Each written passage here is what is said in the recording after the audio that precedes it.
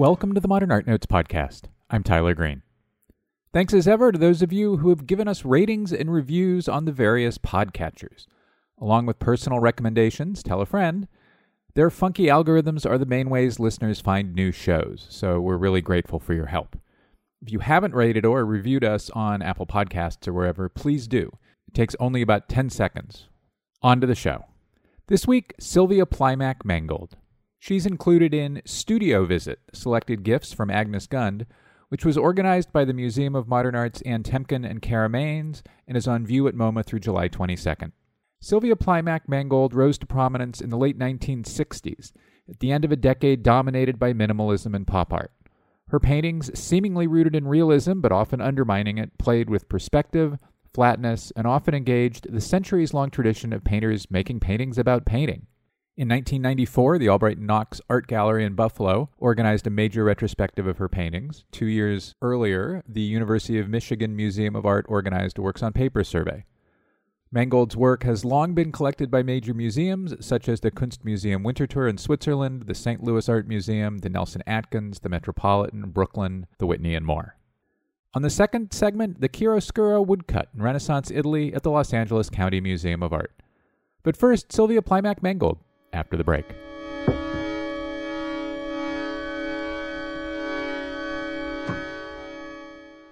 The Museum of Fine Arts Houston presents Peacock in the Desert, the Royal Arts of Jodhpur, India, an exhibition showcasing 4 centuries of royal treasures on view in the United States for the very first time. Masterpieces that illustrate the history and artistic legacy of the Rathore dynasty are featured, including jewels, paintings, furnishings, textiles, a Rolls-Royce, a vintage aircraft, and much more.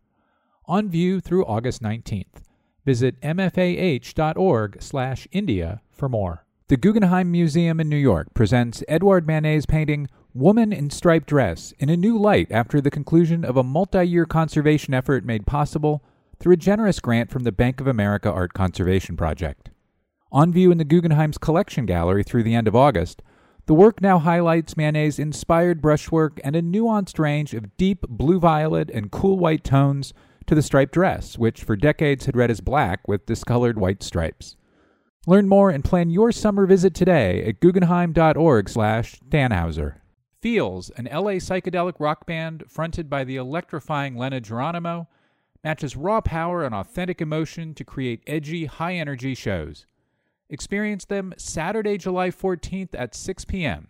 as part of Off the 405, an annual summer concert series that brings today's most exciting bands to the Getty for an evening of live music amid stunning architecture and sunset views. Learn more at getty.edu/360.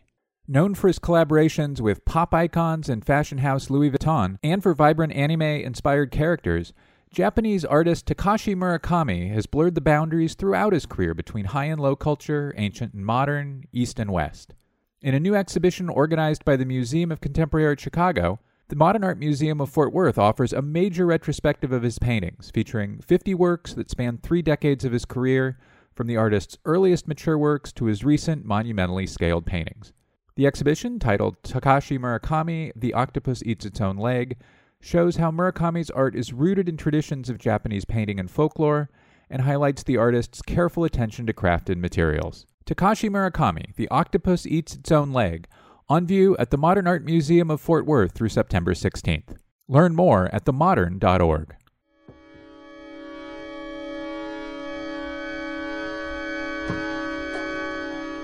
And we're back. Sylvia Plimack Mangold, welcome to the Modern Art Notes podcast.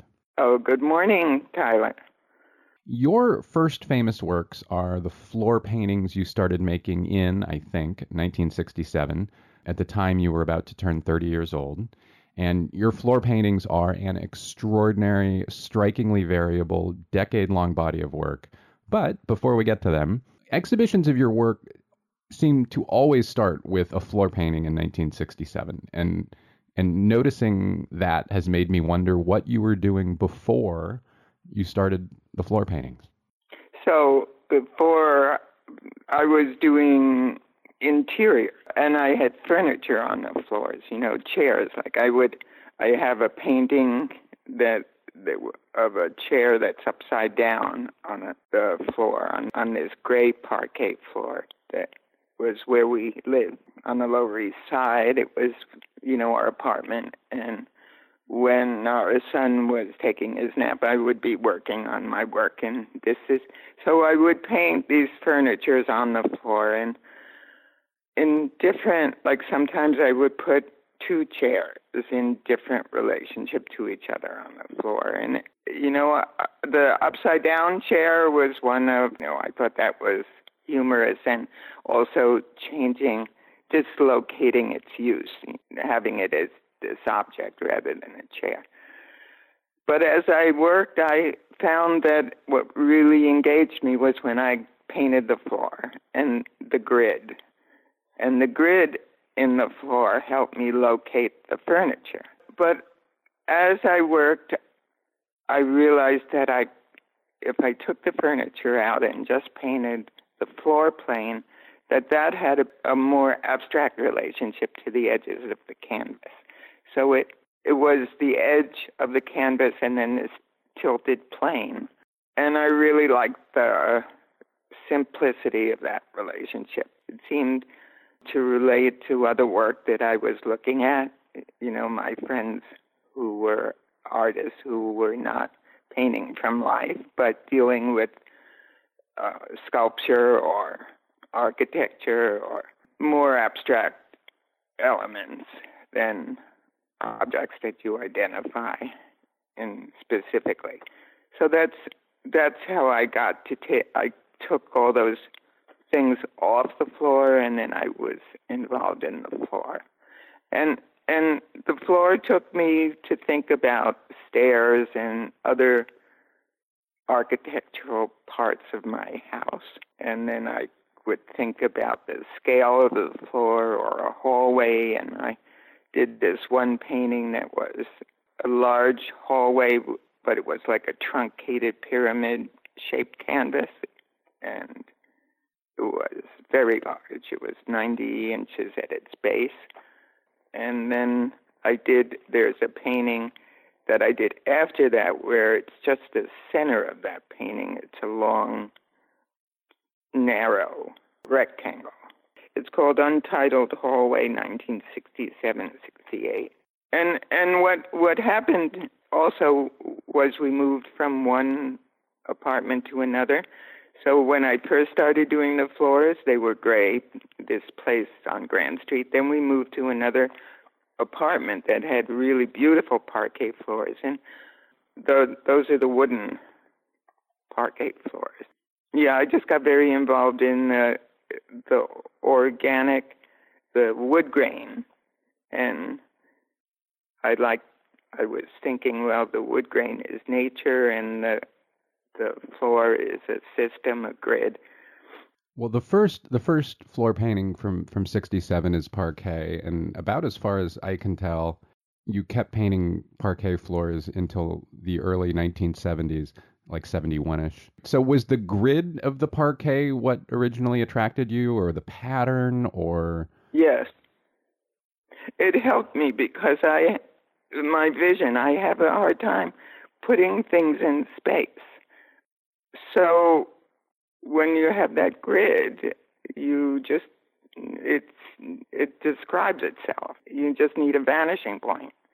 And I did want to have this feeling of space in relationship to the surface of the painting.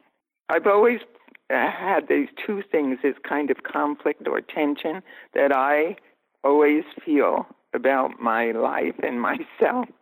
And that became representative of how I thought of myself in conflict. But the conflict was how I saw life. It was a reality. And it was authentic to me. It was a reality. This is expressive of how I felt at that time. One of the great things about your floor paintings is they seem to tie to so many kind of threads of art history. And I want to name a few of them, maybe starting with the earliest. And my question is going to be whether you were interested in any of these things. So one of kind of my favorite things in European painting is those early, usually Northern European paintings wherein the painters are showing off their ability to paint perspective by painting these kind of ornate tile floors that recede into space. Lots of Netherlandish and Flemish painting. Anytime you have an Annunciation, you have a dramatic floor going on below Michael and Mary, right? Were you interested or looking at those floors and thinking about how to make them contemporary, or did you? No, I wasn't thinking of them at all. If anything, the European influence on me was more a Byzantine art because of the duality of the light and the spiritual nature and spirit, and the differences of realism that existed in the East as opposed to Western Europe. But it was more philosophical, my involvement. Well, this was very early on when I was in school. Things changed, but I would say that thinking about how light was used in the churches or in the paintings. Also, I think the drapery on the floor of some of those early Netherlandish paintings is in my memory. But I think all of what you said is it's like source material in my mind, a resource, but it's not like I consciously access it.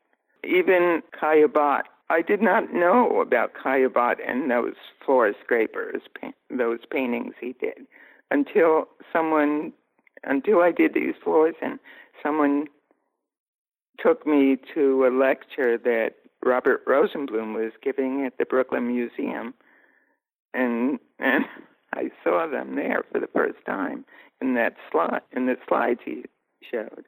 And then that just feeds more and more, and that's sort of how it goes, But most of what I do comes from the environment and my life, where I am in my life as an artist and wife and mother.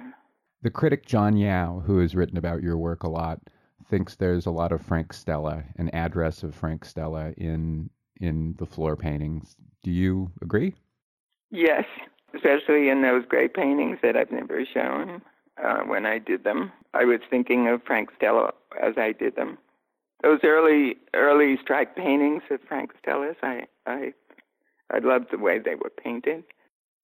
The other strike paintings that come to mind are kind of color field paintings, whether it's Gene Davis or Kenneth Noland, where they build paintings around, kind of those stained stripes. And of course, your stripes are wood and they're floors, and they are celebrating perspective rather than rejecting it. Were you conscious of addressing and even rejecting that work?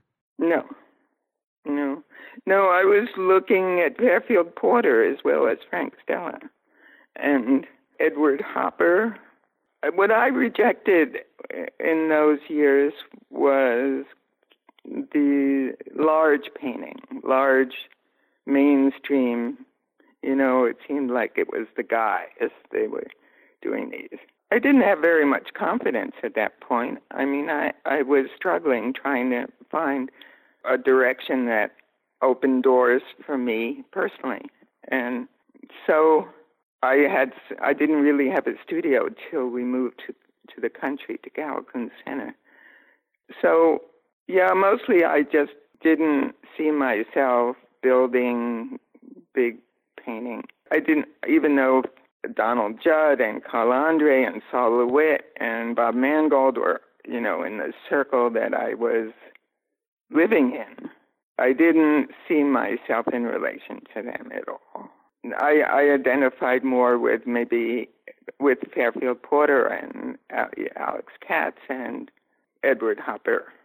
One of the great things about the floor paintings is that little by little you started adding things to them.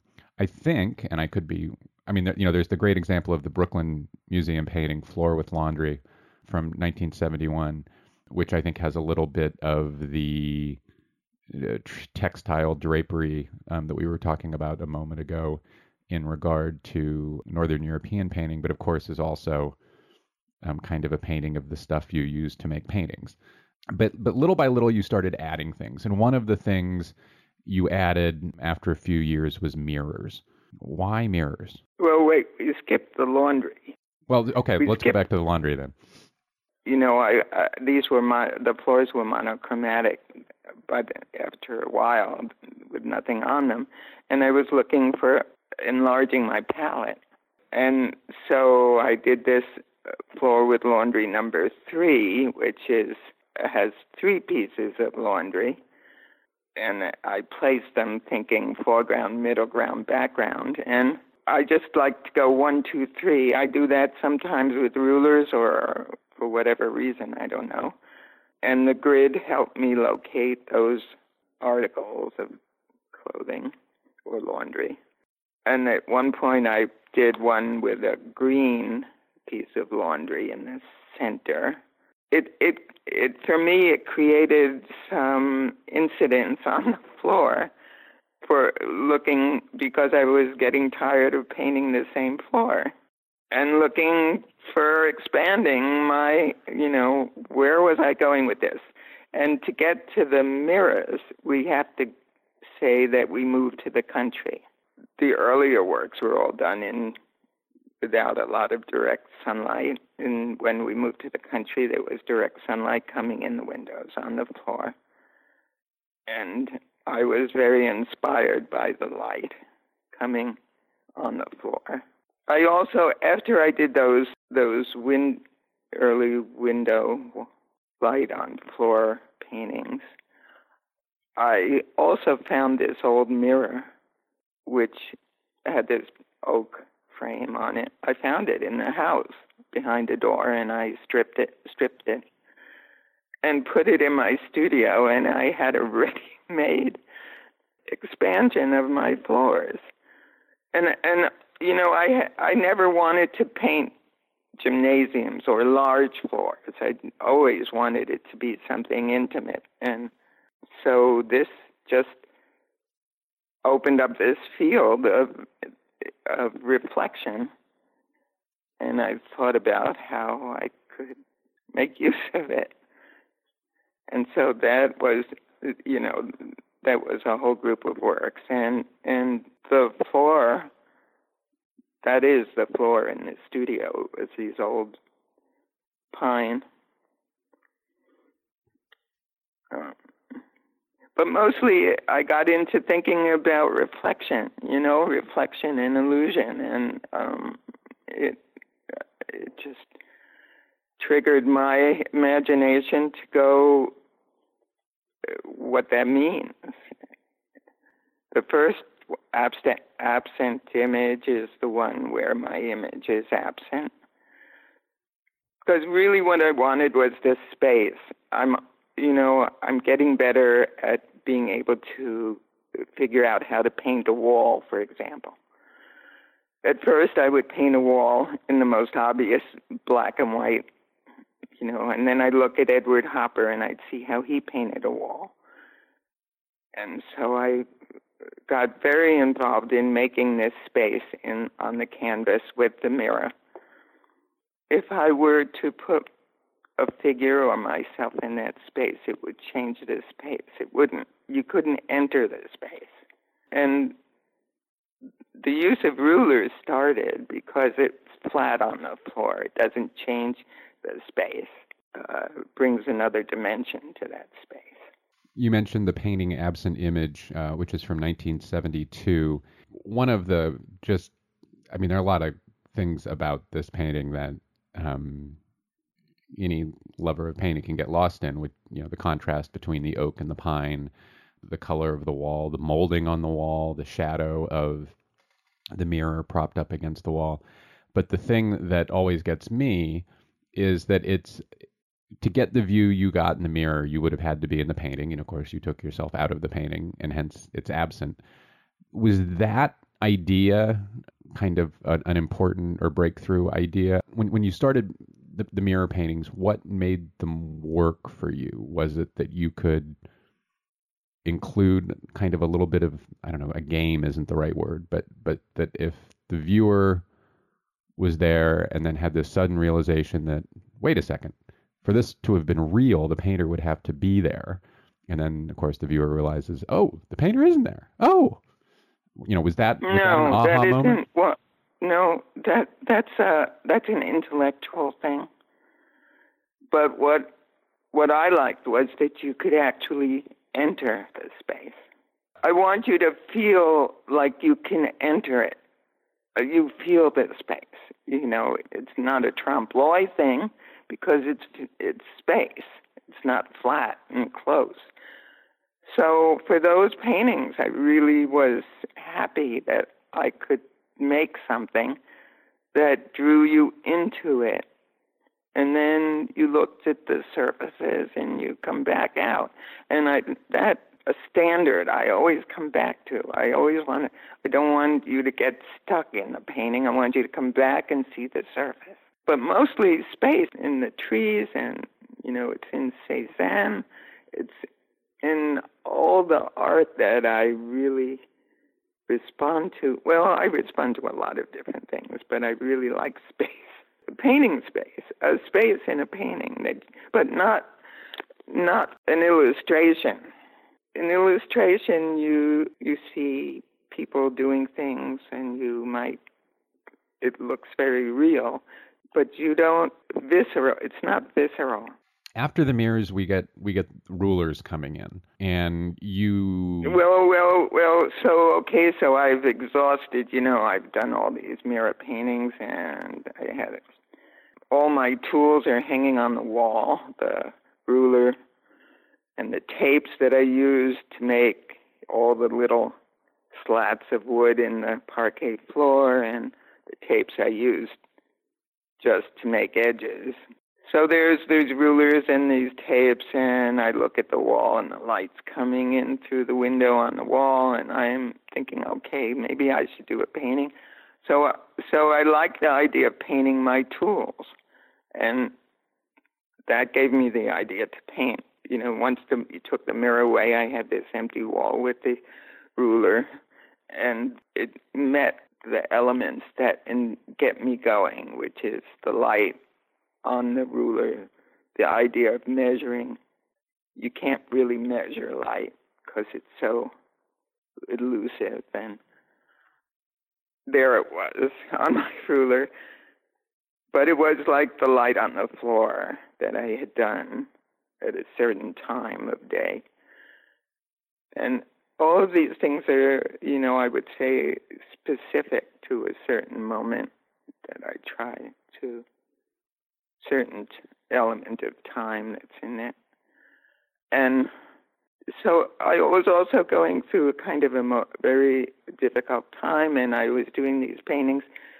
I made up this painting, I think it's called Another Dimension, where it had a corner that came in and a corner that went out. And the corners were symbolic of how I was feeling. And the floor was, it didn't come forward to make feel like space. So I used a ruler on the floor to give it some foreground. And that was the first time I put the rulers on the floor. And then I started thinking about the different rulers, and a lot of choices I start to make. A lot of times it's a color. Like I would like the color of the Lufkin ruler has this kind of rusty steel look, and or it might be the name of X-Acto, or all the different rulers, I forget their names. There's one in 36 by 36 at MoMA where the ruler is Fairgate, and right there in the lower center of the painting it says approved type. I mean, one of the great things about the ruler paintings, just like, you can get lost in the mirror paintings or lost in the parquet paintings, but you get lost in the ruler paintings because the mind initially thinks, we're trained to think of rulers as truth. An inch is an inch, a centimeter is a centimeter. And of course, in your ruler paintings, you subvert all that. Well, a little bit. They're different. like the Lufkin ruler is the most true. The exacts are not always exact, and there are differences. But I play sometimes with what's real and what the relationship of the rulers is about. These different relationships that are diminishing. Like there's this one that was two rulers, one exact, one diminished, 1975. It's a drawing. And so the ruler that's the close on the bottom edge is 12 inches. And the ruler that's at the top edge is 18 inches. The length of the 12-inch ruler. So the top edge 18-inch ruler is diminished and the 12-inch one is not. At a certain point, I'm playing with deception and illusion, and it was all these different options, all these different variations on this one, on these different rulers and their relationships. One of the things that comes into the floor and the ruler paintings kind of near the end is linoleum. That's because we moved again. I was going to ask. Yeah.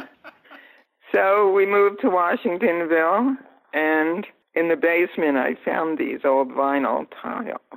Previously I found that the floors were accurate, but then when I did that one painting I told you about with the corner in and the corner out, that I think it's called Another Dimension, I started making up floors using the rulers. And I must say that each and all of these I used to make it, because I thought it was arbitrary, I would use my age to have the vanishing point. So, like the one that's at the MoMA is 36, I think it was a 36. It's a less angular floor plane than the later one where I get older. So the vanishing point is a little further away. I don't know, it's sort of like making it mine instead of having it be arbitrary.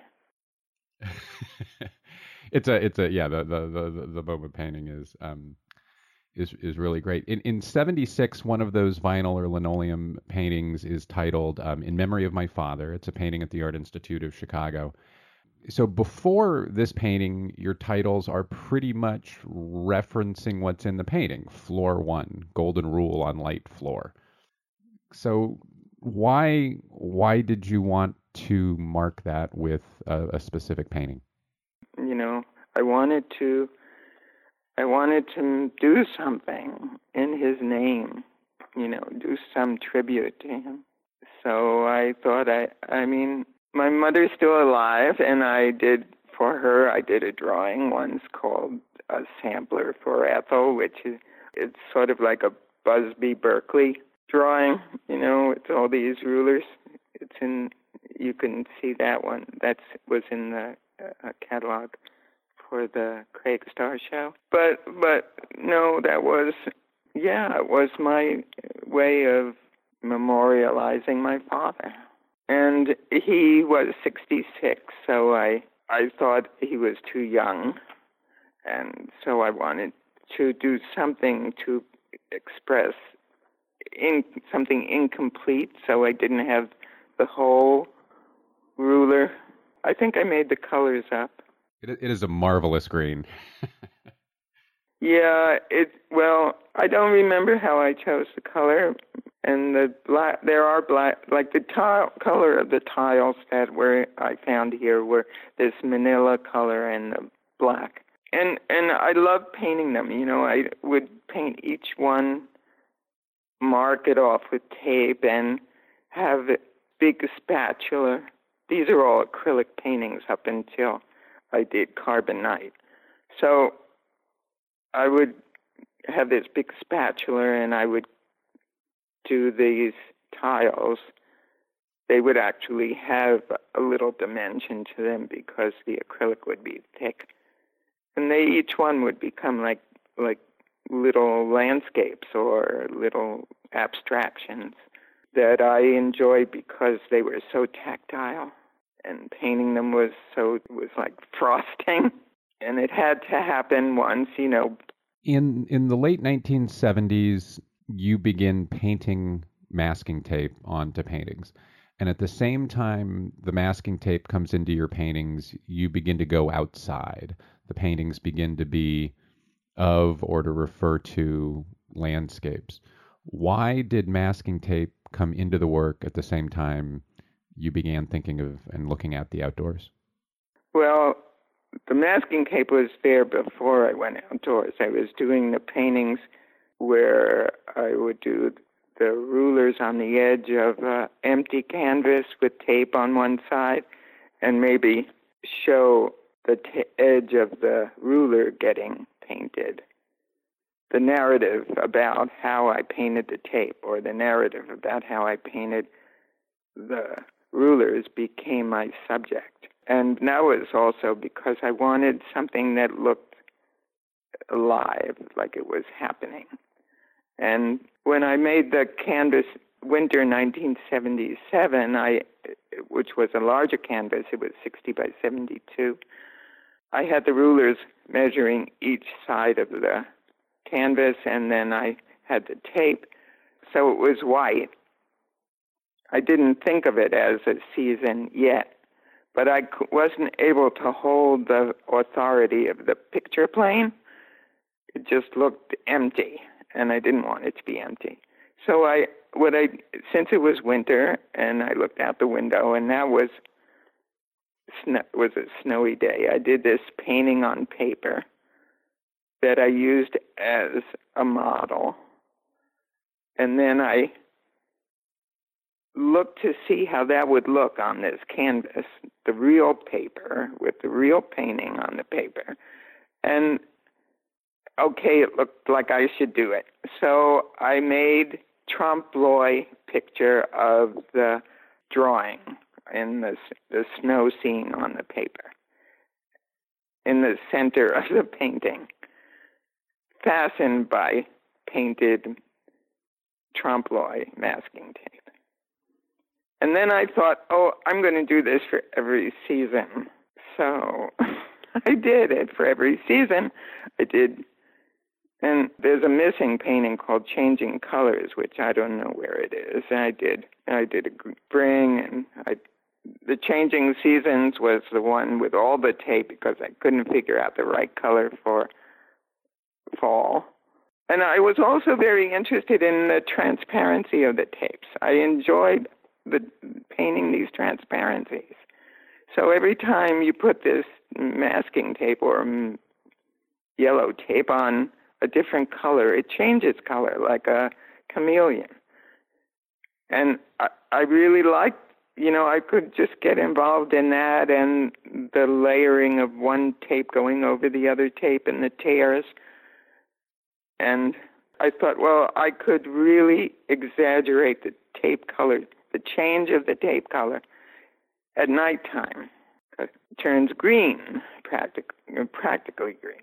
And, it's the challenge of doing all these things. It just gets me going. So that's when I did Carbon Night, and I was using acrylic paint, but the luminosity of the nighttime with acrylic the acrylic paint is very matte. And I thought, I'm struggling with this paint. I'm going to try doing this nighttime view in oil paint. And then I changed to oil paint completely. And so then the stains of the oil on the painted tape became something I got involved in. And so then we're in the 1980s. So one of the just awesome things about the tape paintings is they seem to have a real sense of humor about themselves. I mean, sometimes, when you were talking about the drips of paint on top of the tape, there's this moment of kind of reflexivity that I have, standing in front of the paintings, have just kind of found myself chuckling at kind of the audaciousness and the cleverness and the referential loops. Did you think of them as kind of having a smart sense of humor? Yes, I did. I really did. I'm glad you saw them that way.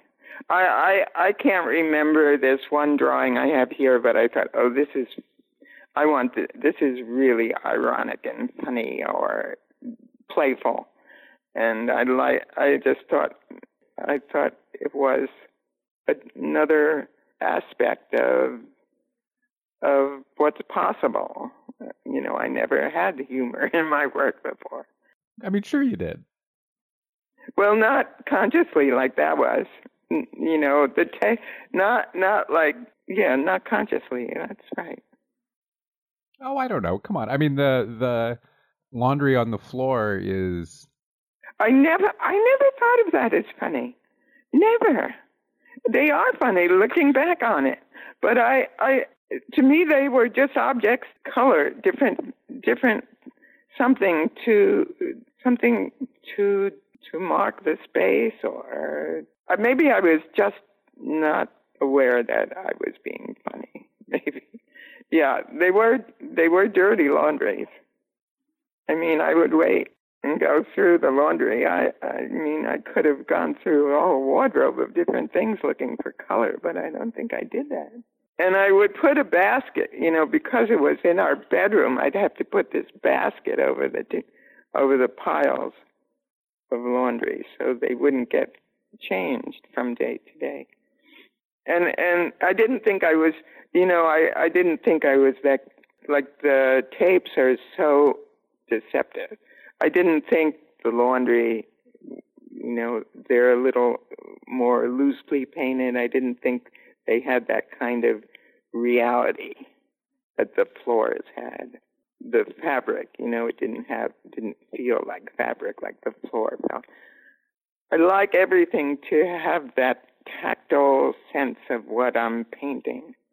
Like if it's floor, I want it to feel like, or wall or fabric or...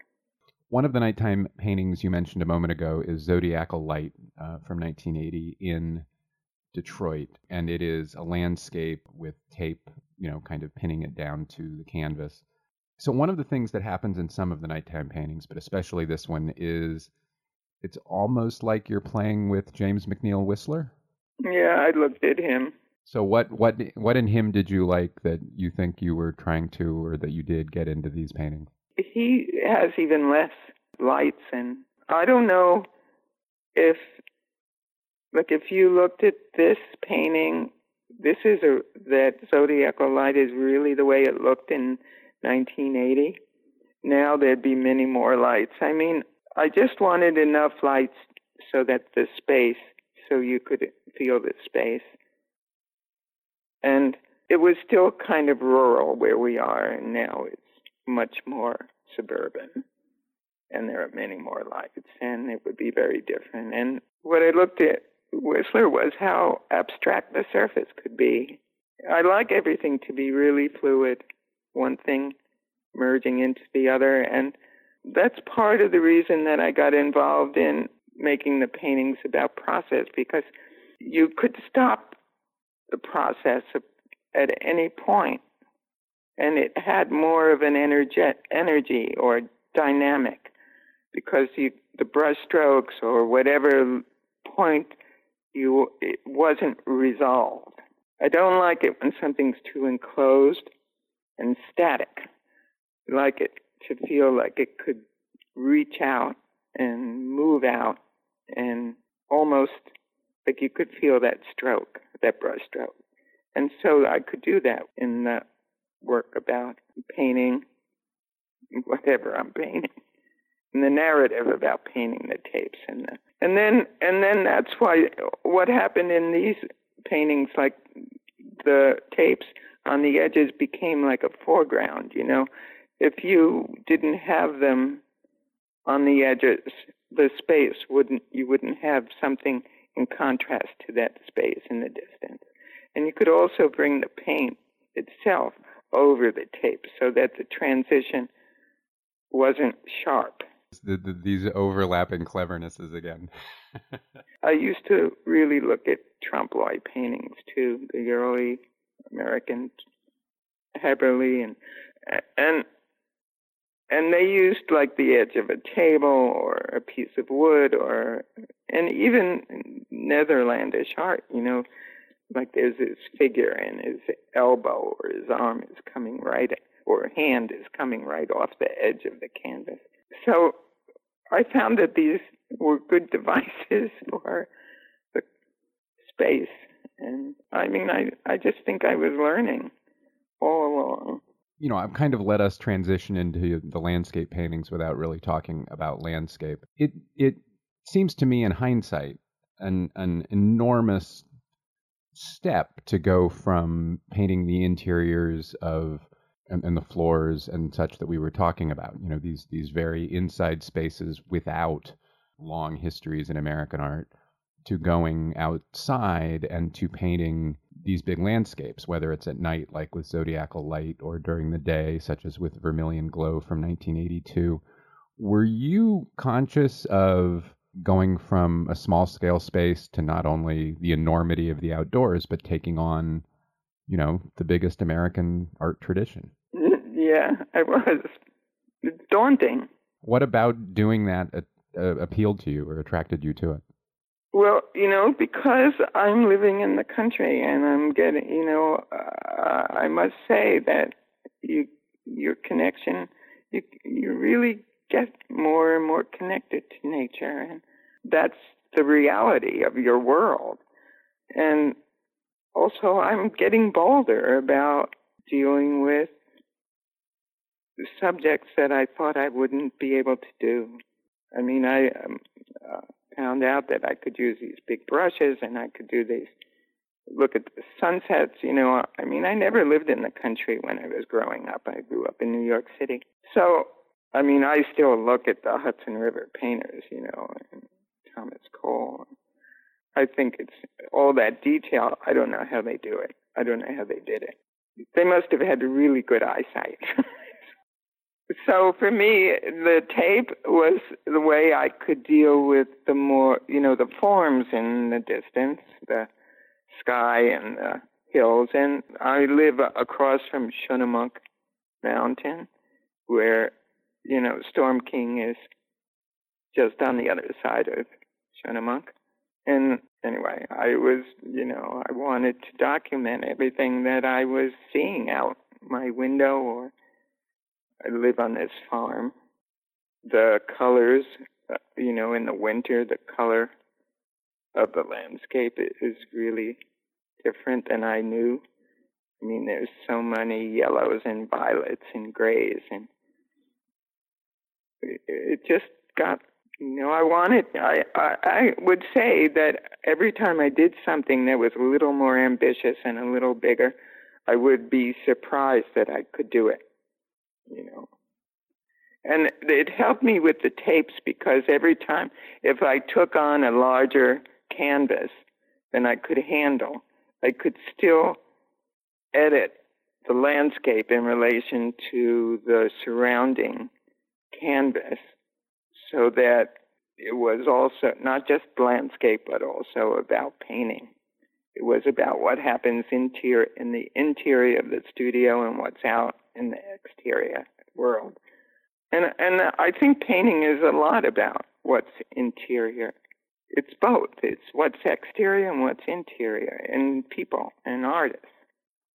It's interesting that you were identifying the specific landscape in a painting like Vermilion Glow, because for me, Vermilion Glow looks like the opening scene of James Fenimore Cooper's The Pioneers, where they're coming down, a hill in a sleigh in a snowy landscape. And so it has this, it's a painting that for me seems to remind me of America's literary history, its painting history.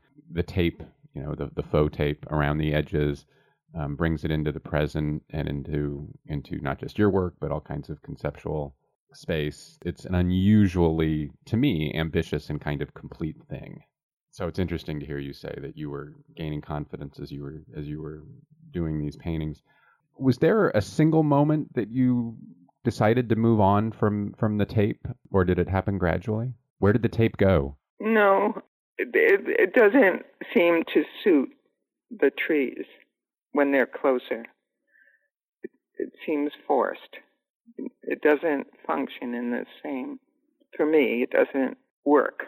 I think the paint, the definition of the paint and everything is closer. You know, when you see the paintings, you see the paint, like in the distant views, the surface is really like ceramic. I mean, one color just goes right clearly. And I would try to paint it almost in one painting. I mean, so that the whole surface is really gradually going one way. But when the trees, you have all these changes of form and color, and maybe you could put the tape in underneath everything, but it didn't.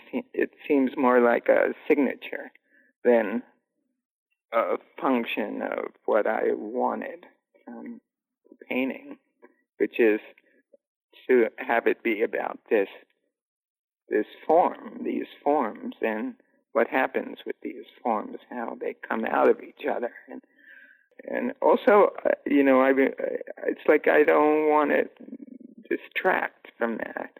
It's not the same story. It's another story. As we get into the 2000s, you are making paintings of individual trees and sometimes two trees, a maple with no leaves on its branches in front of a pine tree, for example. It's impossible not to think of the modernist tradition when thinking of paintings of individual trees, specifically Mondrian. Was your starting point going outside and painting individual trees, or was your starting point the history of art and Mondrian? Well, I've been told I'm Mondrian in reverse. I love Mondrian. You know, I love what he did with the tapes. And I wasn't so crazy about his trees, but I mean, Cézanne is the hero or mentor.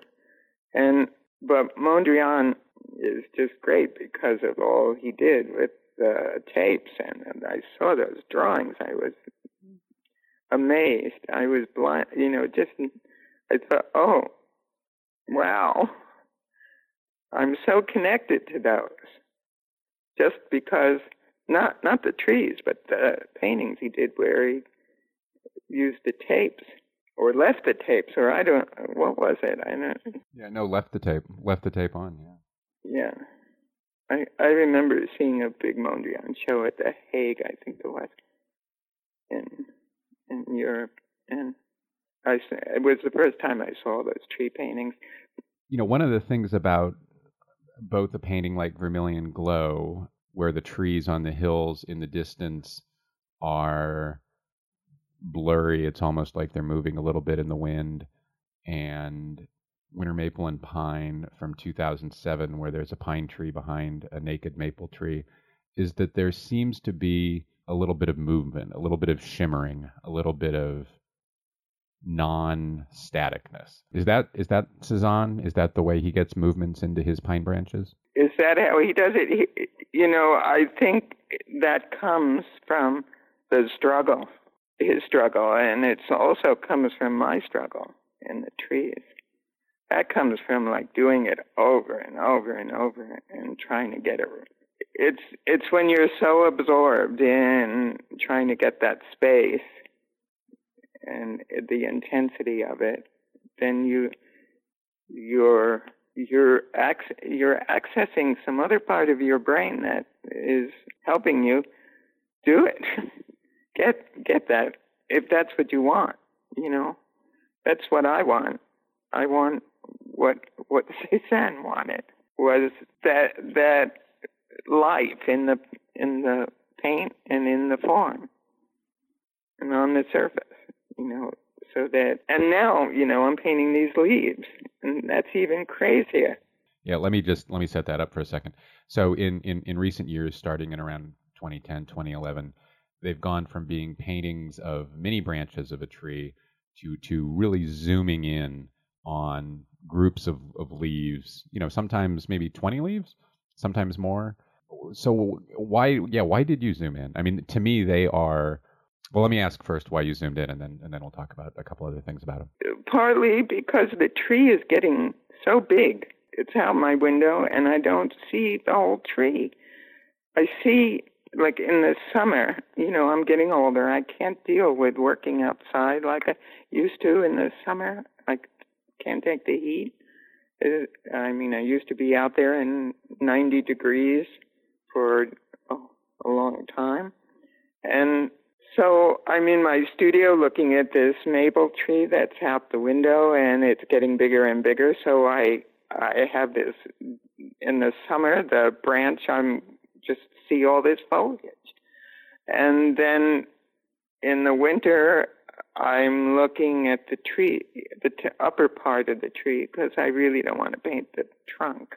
I don't know why, but I like the complication of the upper part rather than the solid presence of that big fat trunk. And so I got involved in these leaves, and I even more than the leaves, I'm involved in how they flutter. And I'm thinking about Paul Klee. I'm thinking about where objects are like floating in space, only mine are real. And I'm looking at them and trying to figure out how to paint this form that's in motion. And I like it. It's like crazy. It's interesting you mentioned Paul Klee because I hadn't thought of him. I mean, one of the things about these zoomed in tree leaf paintings, how they feel to me is if someone had taken an Ellsworth Kelly plant drawing and blew it up into a painting and finished his idea, if you will, built and so naturally my question is, were Kelly's drawings of leaves interesting to you? Yeah, they are. I think they're beautiful. They're really beautiful. But, I have to mention the other artist that I really love is Morandi. He paints the same bottles and those spaces around the bottles and between the bottles. And that's how I see my painting, the same thing over and over again.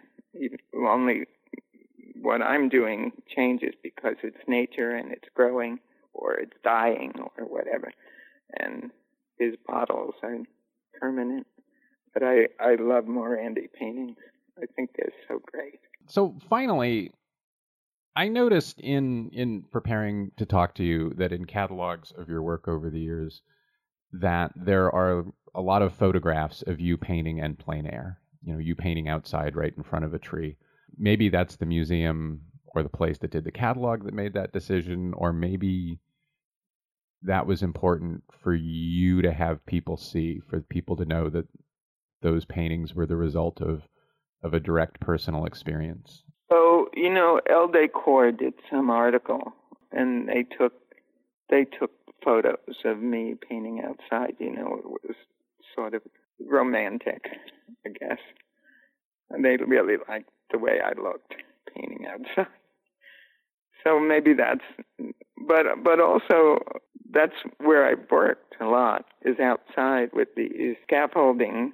I would strap the paintings to this scaffolding, and I have a shed that's not far from there where I can put the painting in overnight.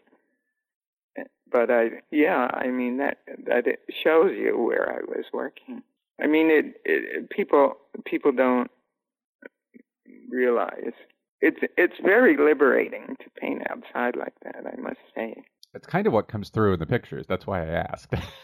I mean, the photographs, it just looks like, that you get to do and be whatever you want, and there's nature serving you.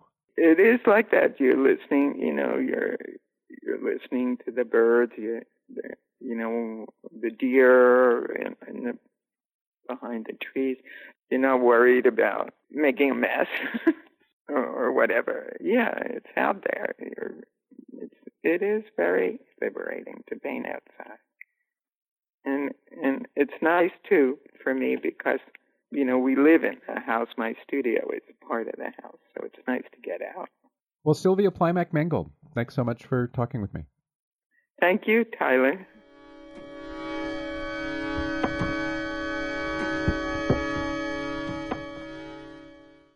The Nasher Museum of Art at Duke University in Durham, North Carolina presents Precarity, a new 3-channel video installation created by Jonna Comfra, the London-based artist and filmmaker. Precarity explores the city of New Orleans through the remarkable life and times of Charles Buddy Bolden, the first person known to have explored the sonic tonalities of the music we now call jazz. Beginning in 1900, Buddy Bolden was the most popular musician in New Orleans, celebrated for his raucously loud cornet and down-and-dirty style. King Bolden reigned until 1907, when he was permanently committed to the state insane asylum in Jackson, Louisiana with schizophrenia. Precarity presents a sonographic and visual history of Bolden and his legend, the emergence of jazz, and the incomparable city of New Orleans. Precarity is part of the Nasher Museum's permanent collection. It's on view through September 2nd at the Nasher Museum. Visit nasher.duke.edu. The Hammer Museum in Los Angeles presents Made in LA 2018, the 4th edition of its biennial featuring artists working throughout Greater Los Angeles. Organized by Hammer curators Ann Elgood and Aaron Cristoval, Made in LA 2018 fills the entire museum and features the work of 33 artists. Through drawings, paintings, sculpture, textiles, performance, video, photography, and installations, many newly commissioned expressly for the biennial, these artists exemplify the diverse and creative landscape of Los Angeles today. Find details and a full summer of related programs at hammer.ucla.edu. Made in LA 2018 is on view now through September 2nd at the Hammer Museum. Now through August 12th, the Wexner Center for the Arts at The Ohio State University presents Inherent Structure, a fascinating glimpse into the underlying sources and influence on abstract painting today, featuring 16 artists, including Richard Aldrich, Kevin Beasley, Sam Gilliam, Arturo Herrera, Angel Otero, Laura Owens, and Ruth Root.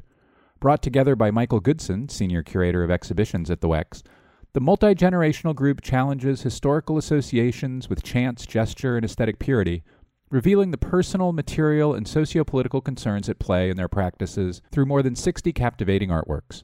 For more information, go to wexarts.org.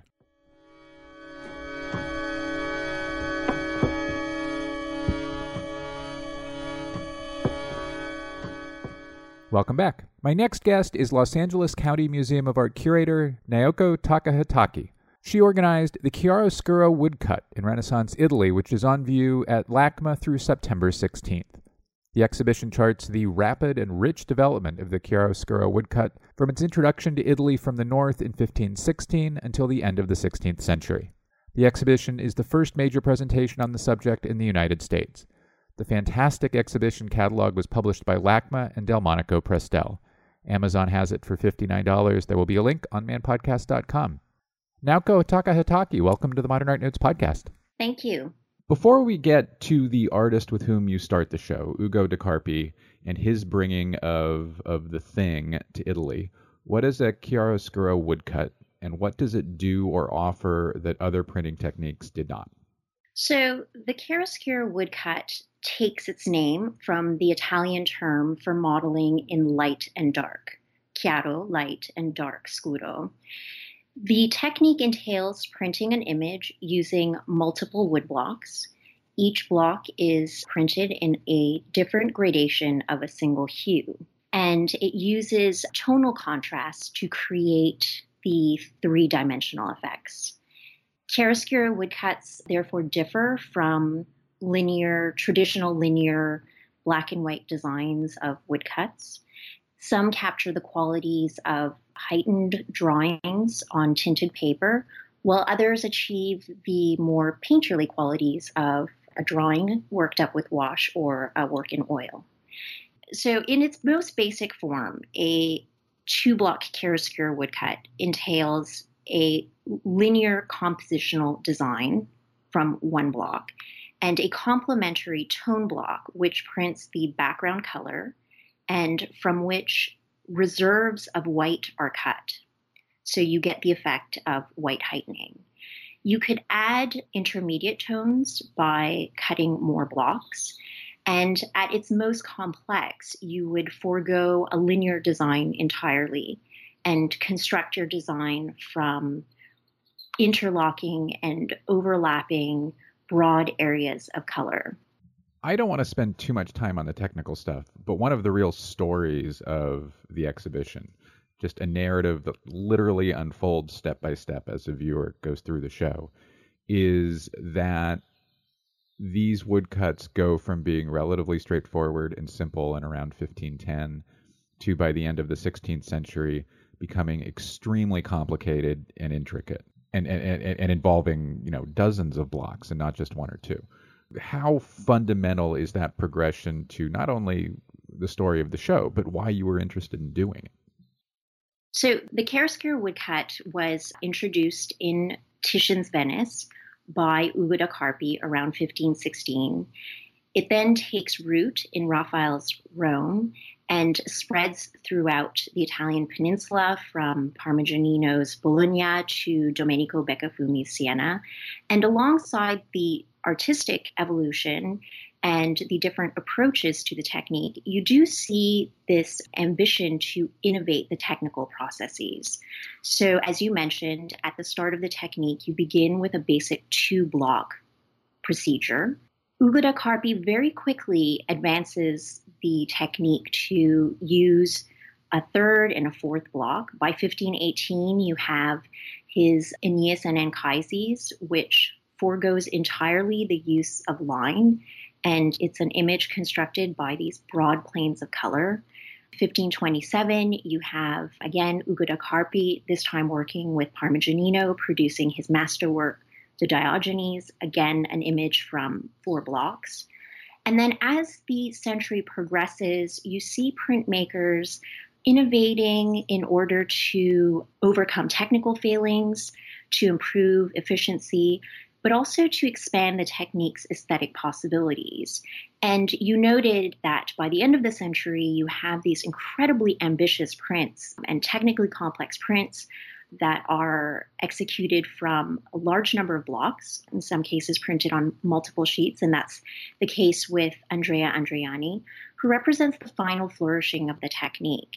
And I think in the hands of Andreani, the technique was kind of slowly starting to peter out, and Andreani's really trying to revive the technique as woodcut in general is starting to fall out of fashion.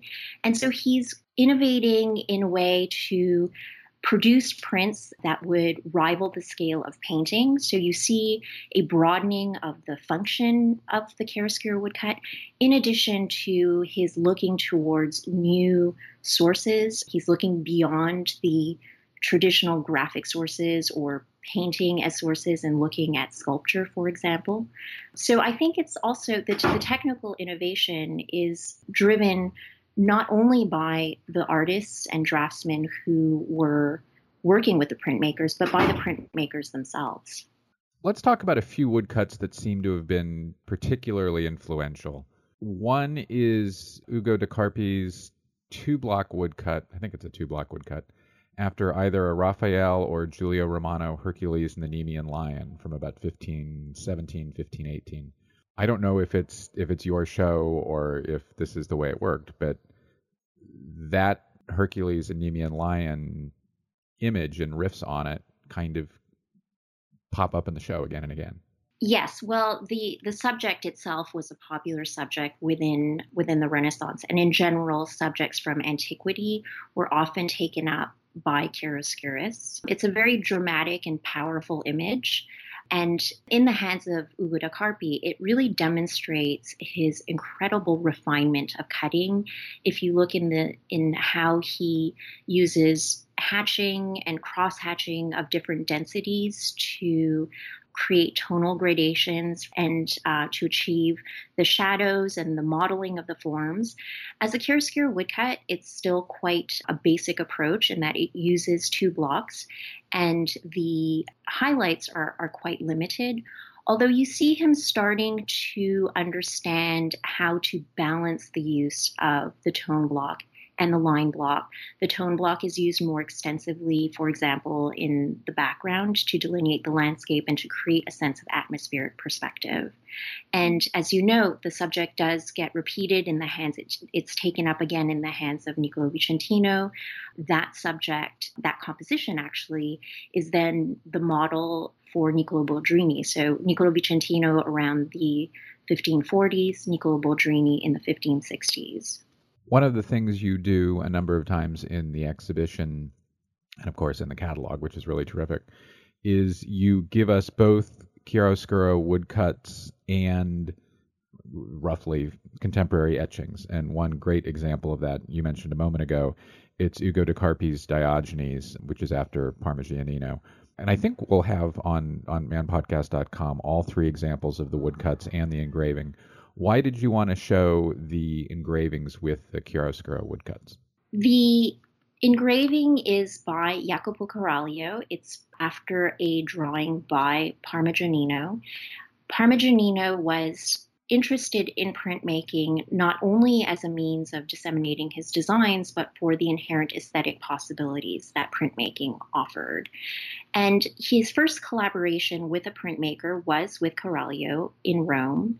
And the print, the Diogenes, which is in the exhibition, was sort of one of the great masterworks of that collaboration. Parmigianino clearly thought this was an important subject matter, and so he returns to it in his collaboration with Ugo de Carpi, which takes place shortly thereafter in Bologna, where Parmigianino moved following the sack of Rome. And, it depicts Diogenes of Sinope, the Greek philosopher, seated in front of the barrel, which he made his home. There's the plucked chicken on the right, which is a reference to Diogenes' mockery of Plato's description of man as a featherless biped. And it's an incredibly erudite and even recondite subject matter, which reflects who the audience for these prints would have been, which was really sort of collectors of humanist learning. And I wanted to show the engraving alongside the trio of chiaroscuro impressions to demonstrate just how the different aesthetic possibilities of the engraving technique, which is linear, and the possibilities of the chiaroscuro technique, which not only is in color, but also achieves this incredible painterly quality. And the reason for including the three impressions of the Diogenes is to illustrate just how the selection and preparation of the printing inks impact the success of the composition. The earliest in terms of chronology of printing that you see is an impression in blue, which is from the Blenton Museum. And this impression is noteworthy for the narrow chromatic range of the four printing inks. That is to say, it goes from a light blue to a dark blue. The inks are also incredibly refined so that you see these translucent panes of ink. Think of it sort of as overlapping panes of colored glass, where you get this optical blending of the colors. And this enables very smooth tonal transitions from one block to the next and a very convincing sense of three-dimensional forms. In the last of the three impressions, which is printed rather than in different shades of a single color, it shifts from a light green to a dark brown. So already there you start to individuate the designs of each block more distinctly, also because the inks are less finely formulated, and so you don't get the same optical blending of the printing inks. And so this emphasizes the surface of the image and therefore doesn't create as convincing kind of effects of volume and atmosphere as you have in the blue impression. The middle gallery in the show is full of work by the only artist in the show who is both a printmaker and a painter, and that's Domenico Beccafumi. One of my favorite works in that gallery was his St. Philip, which has terrific drapery, a terrific beard. What does maybe Philip show us and tell us about what Beccafumi contributes? As you note, Tyler, Domenico Beccafumi was the only example of a chiaroscurist in Italy who was both the designer and the printmaker. And his prints are these immediate spirited expressions of his remarkable vision. When you look, for example, at the St. Philip, viewers are often surprised at just the energy and wonderful vitality of the block cutting.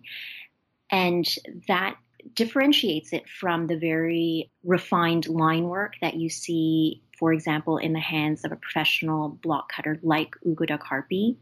And Beccafumi really probed the possibilities of the chiaroscuro process at each stage, and you get the sense of an artist who's approaching the technique more intuitively as a painter would rather than a craftsman block cutter. You get these very angular forms and these very narrow reserved hatchings that then turn into much broader highlights and suppler cutting. So you kind of see through his prints his own advancement of his practice, also which is echoed in the shift in color towards more vivid hues. And what's really important about his chiaroscuro woodcuts is that they are of a piece with his work in other media. So Beccafumi was a draftsman, an incredible draftsman, and there is an example of a drawing by Beccafumi in the exhibition, which was directly preparatory for one of the combination technique prints that brought together engraving and a tone block. But he was known as a painter. And you see in his chiaroscuro woodcut this fertile invention, and as you note, his very distinctive figural style with this wonderful sway of the figure with these very heavy draperies that accentuate that form. And they express really, as you see also in his painting, his fluent understanding of dramatic chiaroscuro, which he achieves by layering different colored inks in the case of the chiaroscuro woodcuts, or paint in the case of his paintings. Speaking of Vicentino, one of the really great moments in the show is the pairing of a drawing of the miraculous draft of fishes, which is attributed to Raphael, with a woodcut closely, but not super closely, based on the drawing. How did that pairing come together, and what, if anything, do we learn from how the woodcut departs from the drawing? The drawing, as you said, is attributed to Raphael. It was executed around 1514, and it was preparatory for one of the cartoons for the Sistine tapestries. It was therefore not intended to be a model for a print. It was repurposed by Niccolo Vicentino. Either Vicentino had direct access to the drawing itself or from a close copy of it. Notably, the drawing has no direct marks of transfer, so we know that it wasn't used directly in the process of designing the chiaroscuro woodblocks.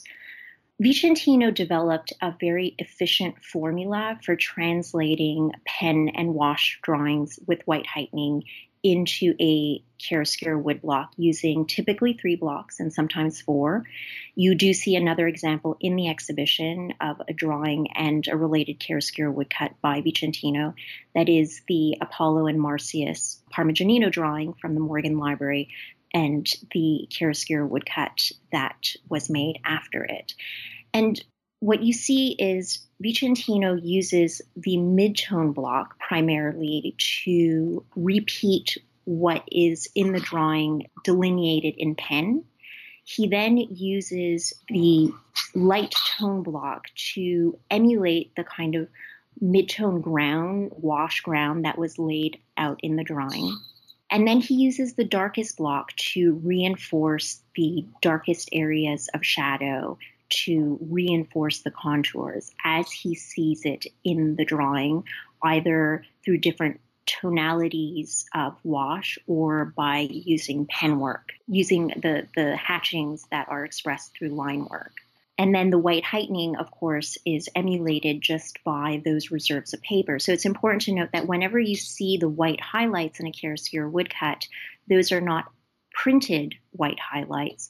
That is just where the lightest tone block has been cut away, and so the white of the paper comes through. The last gallery features an artwork that we briefly mentioned a bit ago, and I kind of suspect it's the work that may have instigated or motivated the show in some way. It's An Extraordinary Triumph of Caesar by Andreani after Malpisi, which is after Mantegna, and it's been in LACMA's collection since 1990. It's a work that required 43 blocks, I think, to produce. And, a couple galleries in 80 or 90 years earlier, we were seeing 2-block prints. And so here's a 43-block print. What is it and why is it so intricate? The Triumph of Caesar is Andreani's masterwork. It's executed at the very end of the 16th century. It is after the painting by Mantegna, which was executed in 1485 in Mantua. Andreani's looked both to modern masters, but also to the great masters of the past. And he appears to have moved back to Mantua specifically to execute this print. First of all, it requires a huge amount of financial outlay in order to prepare all the blocks. And so he turns to Vincenzo Gonzaga for financial support to meet these initial expenses. And it's for the Gonzaga family a real kind of celebration of their patronage in Mantua. And Andreani, it is really an attempt to produce a print that will rival the scale of painting and really elevate the chiaroscuro woodcut to an entirely new status. What you see in the exhibition are 10 sheets. These sheets would have been connected by chiaroscuro printed pilasters, which are absent in the LACMA impression. And Andreani was an exceptionally skilled block cutter, the fineness of lines that he achieves. And he was also a skilled printer in that he's able to register these blocks so precisely that the designs are accurately aligned. He produces inks that are also very high quality that enable this wonderful gradation of tones to create very convincing atmospheric perspective and modeling of the figures. It's an incredibly detailed composition, a multi-figural composition with incredible decorative elements to it as well. And as you know, this is a print that is in LACMA's collection. It entered the collection in I believe the late 80s, early 90s. And it was part of a major bequest of prints, Mannerist prints, that came to us from a collector, Mary Stansbury Ruiz. And indeed, chiaroscuro woodcuts do represent an interesting, rich vein within our collection of 16th century prints and propelled, my interest in the subject. Oh yeah, the last gallery is pretty gobsmacking. People will love it. Naoko Takahatake, thank you so much for speaking with me. Thank you.